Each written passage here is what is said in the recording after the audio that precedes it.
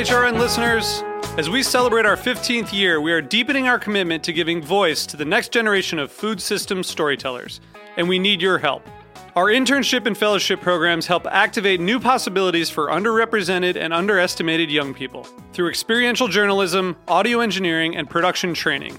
Through these unique programs, HRN helps food equity stewards build essential workforce readiness skills that expand their potential and foster economic mobility.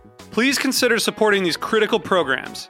And with a minimum donation, you can be entered to win a dinner for two at an amazing restaurant in one of 8 cities and tickets to a concert at a great venue in one of those cities.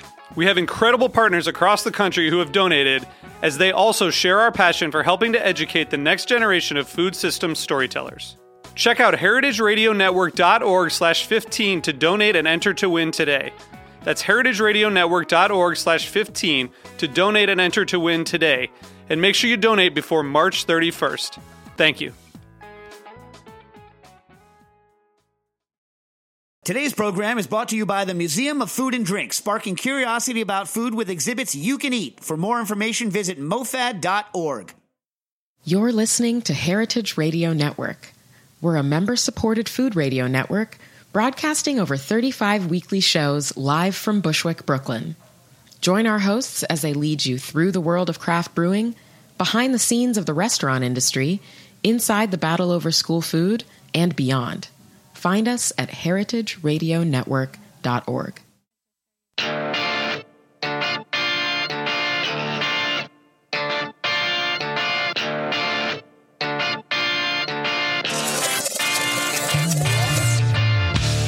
Welcome to Magnifico Radio, the weekly podcast featuring conversations in ethical fashion, clean beauty, and sustainable living.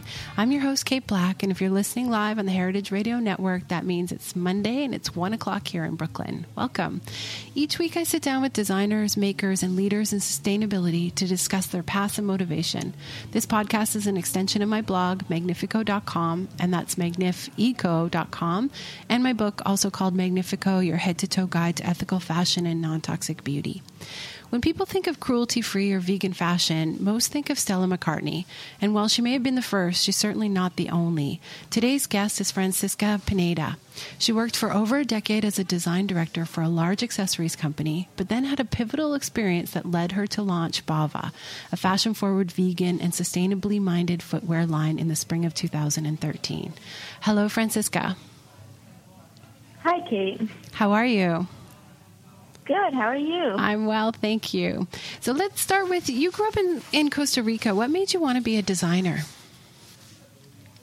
What made me want to be a designer? Basically, as a child, my mother always sewed our clothing.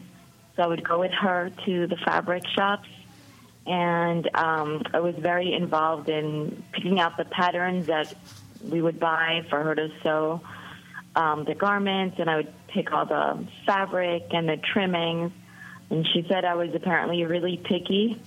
She said she always knew I was going to be a fashion designer, which is kind of unheard of growing up as a 5-year-old in Costa Rica that doesn't even have barely much of a fashion industry. But she said, that's what she always says now. She said, I always knew you were going to be a fashion designer.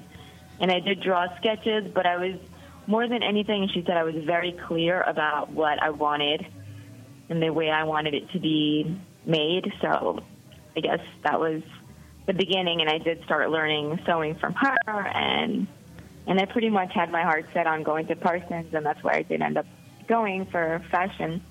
But yeah, I guess that's where it all started. It's so fun to hear people who've been like motivated and driven since they were young. And so you got a job, you got your dream job. Can you talk about what you were doing, and then how all of a sudden you had this kind of crisis of experience? Okay. Yes. Basically, it's kind of like my life went exactly as I had planned, which is, my plan was to, work hard in high school. Even though I was going to an art school, I worked really hard to get scholarships and get good grades and get into Parsons. And when I got there, I worked really hard, and I made sure that I graduated and I had gotten a good job that I wanted. and I had worked my way up, and finally I started out in apparel, and then halfway through my career I realized I liked accessories much more, and finally I was at the height of my career overseeing all the accessories for men's and women's in this big company. It was a job I really enjoyed. I got to do everything I wanted, got to be creative, a lot of independence. And at the age of 32, I started realizing that I was starting to get headaches. It happened quite quickly, actually, after working in the industry for many years.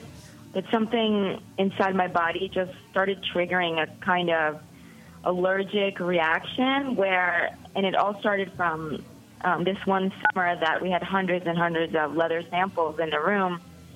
And it started with headaches, and then it led to seizures, and I went to doctors, and basically they just said, we don't really know what this is. You just probably can't work there. And I was devastated because I really liked my job. I liked what I did. I had an apartment in Williamsburg, which is what I also always wanted. So my life was exactly how I wanted it. And it seemed like overnight, everything was basically kind of taken away. At the same time, I was eating organic food, taking care of my, body, going to yoga. I would go to Jivamukhi yoga, doing my meditation and all of this, but I had never connected my job or what I did to make a living with, who I was as a person or any type of spirituality or ethics, because that's always what you do to make a living is separate, and that's, separate. That's what you have to do to survive. Well, yeah, because your job is your job. Right? Your job is your job, and that's where you go, and that's where you work, and your life is your life. So I don't think you're alone in that. I think a lot of people kind of have that expectation or just that thought. Yeah. For me, it was like, I don't know what I was thinking, but I just never connected so many little things about my job. And, part of my job was to, haggle the factories and try to get the best price and say, oh, what can you do? We got to lower this, whatever, 10 cents. It was just completely disconnected from my life after work, where I would go to Whole Foods, stock up on kombucha, whatever. And, because I had to do what I had to do to make my money.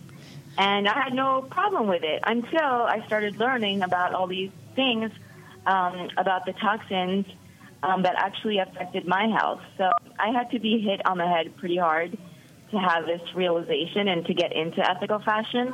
There are a lot of people that are naturally finding out about this, and, from all the information that's out there's a lot more information now than there was back then. I think that's how it happened for me. And once I started learning more and I started taking classes, that was the first year that FIT started doing the Sustainable Ethical Fashion Certificate Program. So after learning, I just realized that I just could never go back, and I didn't want to make money doing anything that hurt other people. I think lots of people come to this path from different directions. So some people are it's how they were raised. And then some people like you just kind of have this epiphany. And when you were the first person that I ever met, because one of the reasons why I had started Magnifico.com is because I had this feeling that this industry was harmful to people and planet. And really always, I really advocate mostly for people. I'm kind of people driven. And you were the very first person that I met who said, yes, I absolutely got sick from my work and from being around the samples that I was creating. And so it just kind of reaffirmed for me that I was on the right path. So once you took your courses at FIT, how did your path change? Like, how did you not leave fashion? How did you how did you change your life? Well, I think that's one good thing about me is that once I see that something's not right, I'm pretty quick to make changes. And I was pretty quick to realize that I had to leave. I actually left Brooklyn and Williamsburg because I needed to focus on my health and I needed fresh air. and I needed to rethink things. And so that's when I started something called the Ethical Fashion Academy, and I think that's where I probably first met you. I used to do these free events in Brooklyn because I just felt that, you know how I just felt that people needed to know about this. So I needed to do these free events and just let everyone know how toxic all this stuff is with no other strategy behind. It was just, you know, letting people know. And that's how I started getting involved in ethical fashion and meeting people like you. And I don't have as much time to do those types of things anymore, but that's how I started and got to meet everyone. And then eventually I found that one of my friends that I had met in the industry also had the same feelings and also wanted to do something that was non-leather and more ethical. So we started Bhava together and making footwear in India. So that's how I then started working on my own brand, because at the time, there still aren't many job opportunities for designers within ethical fashion. So I think the alternative is a lot of times, if you want to do something better, you have to kind of start it yourself or do it yourself. So that's how I started with that. And that was in 2013? Yes. And I think I had started doing like background work before that, but I think that was the first season that we had, you know, something to sell. And it's so fun for everybody who's watched your brand grow, because you really, in true entrepreneurial style, you continue to pivot. So you were making for a while in India, and then are you still making in India? Yes, I do actually. Yes, because we make some more casual flat sandal styles in India. But I decided, I knew I needed something a little bit more higher end, because in the winter people still need nice leather-looking boots. So that's what made me go into Spain. And I had a friend that was there, so she helped me find factories. And I did start also working in Spain, and I still work both with India and Spain back and forth, depending on the style and who I think can manufacture it better. It's amazing. And that's another example. So you started off with casual wear, and then you kind of moved into this higher end. You started in India. You also added Spain. Like, it's almost like we're watching a little child grow, because the company keeps evolving and growing. And you've made some great partnerships. And to be honest, your boots are so recognizable in New York. Almost anybody, any vegan of fashion sense and sensibility is always wearing one of your boots, because it's kind of really one of the only ones that are available in New York. So can you talk about like what that means from a business point of view? Like how did you balance your bestsellers and your editorial pieces, and like how are you figuring all of this out? I think with design, it always has to start with your gut. I mean, for me, it's very much, it has to be always something that I would wear or that I would buy, or that I would pay that amount of money for it. So for me, it has to be comfortable. There are a lot of high fashion brands, and, you know, Stella McCartney will do a lot of great pumps and things with 4-inch heels, but I just wouldn't wear anything that, sometimes some of her heels are a little too high, some of the designer heels. So for me, there'll be like a little lower, just so that I really can get a lot of use out of them. I think that when your customer is someone that's interested in ethics as well as fashion, they tend to be also, they want something beautiful, but at the same time, they want to be able to wear it. And they don't want to just, you know, spend their money on a pair of shoes that they're going to just wear one night. They really want to wear them. So I try to make them as comfortable as possible. And that's probably the main thing that has gotten me consistent and loyal customers that keep coming back. So I would say like 50% of our customers keep coming back.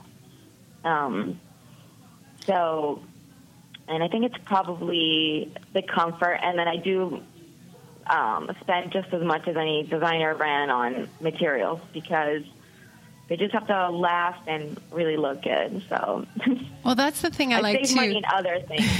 Save money in other things like photo shoots or camp. Like I spend as much as possible on the product and as little as possible on the marketing and all the other stuff that the customer doesn't care about in the end. That's true. And that's probably why you're a word of mouth sensation, because, every vegan knows your brand because the vegans kind of share it. But I'm not a vegan, but I'm a huge fan of your brand because it's, durable, comfortable. And then you have versatility in there. Like, I love this kind of 3-in-1 boot because it's so unique. Like, I feel like I saw it when I was younger. I feel like I might have even had a pair when I was in my teens. Is this something that you had seen before, or is this something that you kind of came up with your own take on?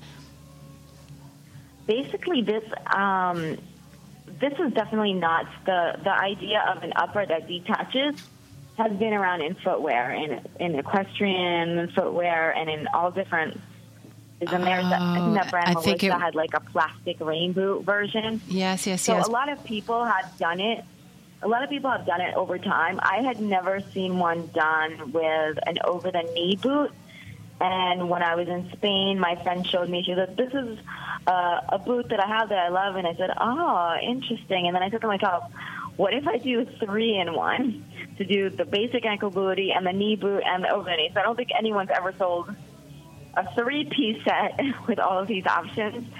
But I figured I'll just try it. And we still continue it. We'll definitely be doing it again in fall, always trying to think of new colors and new fabrications because people just keep still wanting to wear it. It's just a very timeless heel, and it's a solid wood heel, and it happens to be very sturdy and comfortable. So we'll keep going with that. It's our editor boot, and it's probably definitely our biggest and best seller. It took a long time to develop to get the fit of the calf just right. So I think that's one thing that we did differently is we made it really fitted, and customers can tell me their calf size, and we ship them out the upper that fits their calf. So that's something that customers really love because some women have really narrow calves or a little bit more muscular calves, and they're able to get the right fit for their calf, which is another big selling point that I think people are surprised about, and then when they get them, they're really happy about that. Well, of course, because that's also what makes it wearable and durable and everything else. Amazing. Okay, we need to take a quick break, and we'll be right back.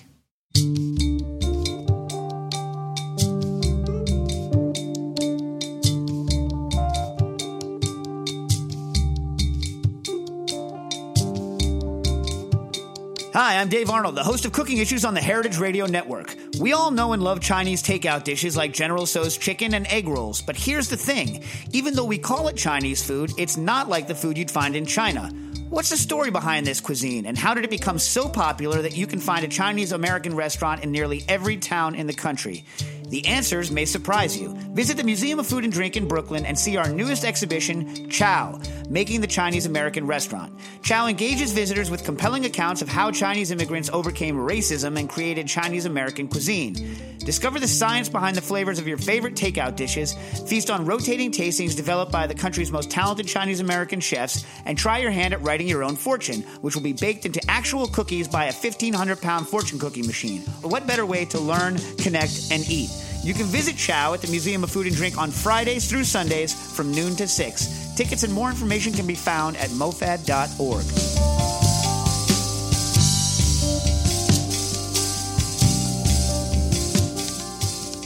And we're back. You're listening to Magnifico Radio, and I'm your host, Kate Black. And today I'm sitting with Francisca Pineda, the co-founder of Bhava Studio. So, Francisca, it's Earth Week. What do you think, because you've had such kind of a storied career and you really love fashion, what do you think we're doing right in the world of fashion? In the world of fashion, every day I have to say I am surprised by how much mention I see about ethical fashion and sustainability. I forget what magazine. It was just a mainstream magazine that I just picked up. I think it was actually W Magazine or something. And it seems like everyone is writing about it, whereas in the past it was something everyone did not want to talk about. So at the very least, the conversation is starting. And the Business of Fashion blog, that's pretty well read in the fashion industry. They are really getting behind it, and it's really exciting to see that it's becoming a conversation that almost now is becoming mainstream. So that's step one. That's the biggest thing I think I've seen so far in the last few years. And I agree. That companies are really trying to embrace this, right? Yeah, I agree. Especially the mainstream. I mean, I wish we were still back in the days where, Vogue would do a green issue, or, like we would have some just more press. I feel like brands like you aren't getting enough mainstream press, but there is definitely more and more. And then what do you think is still lacking? Like, what are you surprised about from the time you were sick, or from the time that you launched Bhava? What do you think? What are you kind of shocked that we haven't conquered yet? To be honest, I am shocked that in general the U.S. and some of the policies, and obviously our latest president, and some of the decisions that are being made there, it's pretty shocking. When I feel that the rest of the world is really moving forward, even in the Middle East, Dubai has a goal to be one of the top 10 most sustainable cities.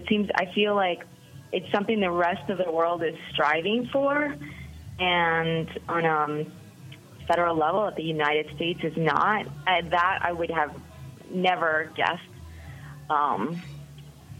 would be, what would be happening now in 2017. Well, especially because there's been so much rhetoric in our industry about how fashion is so polluting. I mean, is it second? Is it third? But regardless of where it sits, it's definitely third intensity of trade, and it is a very polluting industry. So you're right, to have this kind of rollback of EPA or environmental standards in one country is shocking. But then again, not a lot of the stuff that we wear and buy in the U.S. is produced here, right? 98% of apparel and shoes are imported. So I'm not sure that necessarily affects our industry.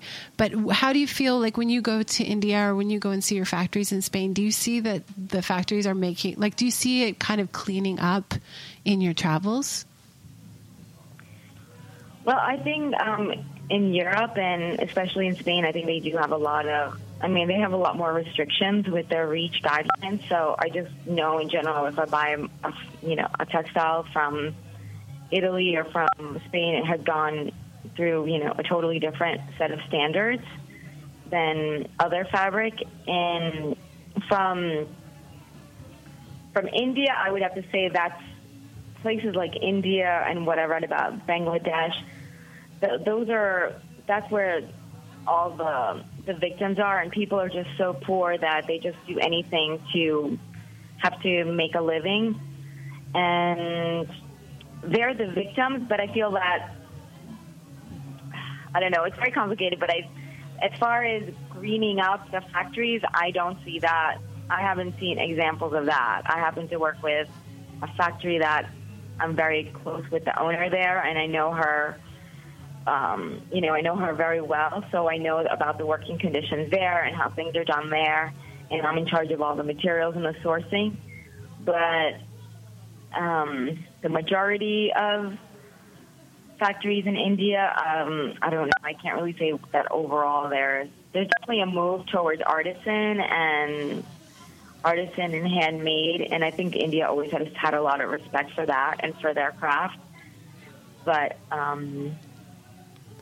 moving towards an environmental way of manufacturing in India, I haven't really seen that much there. Although I have seen some inspiring places like Aura Herbal, which is where I source my organic cotton lining for my shoes made in India.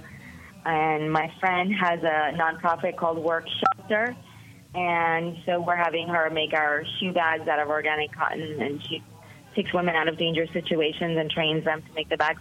So at the same time, there are a lot of inspiring projects here and there, but I feel that they're more independent. They're independent projects. Yeah. And how do you feel about consumers? Like, do you think that, shows like this and brands like you, like, do you think we're kind of making an impact? Do you think consumers are changing? I definitely think so. And I think even if let's say, even if only 5 people here right now talking and only one person really makes a difference and says, I'm going to start buying better, or not, next time I'm not going to buy this pair of shoes from Zara, then I think that's fine with me. I think sometimes we're a little obsessed these days with social media about quantity and numbers and how many thousands of people are we getting across to. But I think, we just keep doing what we're doing and you keep spreading the information. I think you'd be surprised how it is. You never know if it'll affect the right person who is then going to affect the next person. I don't know. For me, it's about connecting, and we need to just keep doing what we feel we need to keep doing, because you never know what or who you are going to inspire in that moment. That's true. We have to keep going. I don't think it can be, I don't know. It'll take time. All these things take time, but I am very optimistic about the young generation, and they appear a lot. And I'm optimistic too. I think my nieces, they talk about it, and they're like, oh, and they're vegan too. Like, they're excited and they're happy about the fact that things are cruelty-free or made better. So they understand. I think it's amazing. And let's talk, so what's coming up for you for spring? Because I love also what you do. Often when you come out with a new style or you come out with a new season, you do pre-sales so that you can mitigate the waste in your production line. You can kind of gauge how much interest there are. You can produce just as many as people want, which is such an amazing kind of way to do business. And I think that you're one of the first that I know who keeps doing it successfully time after time. And so do your customers appreciate that? Are they kind of recognizing that that's a great way to support their favorite brand and, avoid production waste? Yes, I think pre-orders are really helpful because exactly what you said is, I can't predict the future, so I can only, design what I think looks great and get samples, and I can get local feedback from friends and family, but you never know until people really, decide to purchase something. So pre-orders are a good way to gauge if something is going to be well received or not, so that you don't produce it, because there's no bigger waste than, no matter what, we're producing something. So there's no bigger waste than producing something, even if it's organic or biodegradable or as great as it can be, and having no one buy it.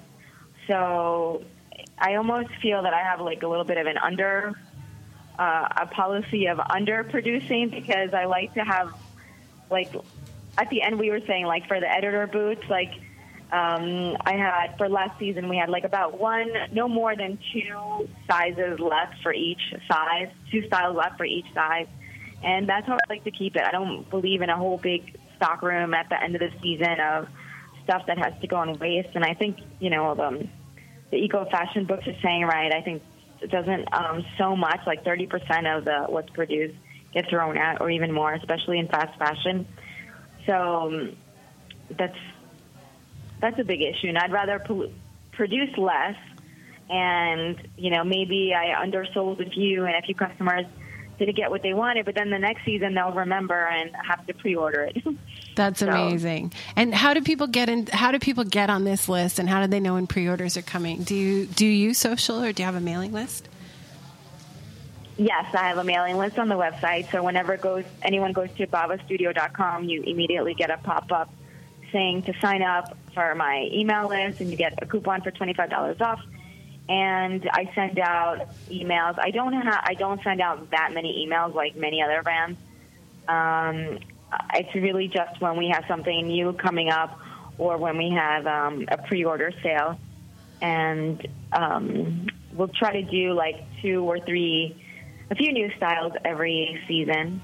So, and then of course we keep carrying over everything that people still want, like the editor boots will keep coming, and whatever other styles we keep getting asked for. We produce in small quantities, so we have the flexibility to do that.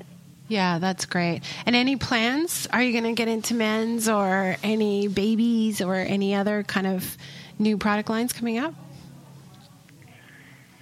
Not men's right now, even though a lot of people ask. I think there are good options because there's the brand Brave Gentleman. I think he makes really beautiful men's shoes. So I feel that unless there's something that I feel is needed, I don't really, feel the need to add more to the world. We did do a new pump this season called the Esperanza ankle strap because I was designing it for myself for my wedding. So, and I wanted something that I knew that had the same cushioning and support that my shoes have, and that I could wear all night long. So it's also really personal for me. It's what I need in my life, and that's what I also add and like. And I think my customers are they don't want something that's too trendy or that's going to go out of style too quickly, but they do like something different in their design that it just looks a little bit unique and not so mainstream. I love it. Thank you so much, Francisca Pineda of Bhava, and that's Bhava for everybody who's listening, bhavastudio.com. Thank you to the Heritage Radio Network and especially Magnifico radio engineer David Tadashore. Thank you to Metro Jesus for the music and to our new researcher, Louisa Durkin. You can find and subscribe to Magnifico Radio on iTunes or Stitcher, and if you like what you hear, kindly give us a rating. It helps us rank higher amongst conventional fashion podcasts and to push these conversations forward. To learn more about vegan shoes and fashion, plus hundreds of other stories, visit magnifico.com, sign up for our newsletter, and if you have any feedback, questions, want to be a sponsor, recommend a guest, please email me at radio@magnifico.com. Until next week.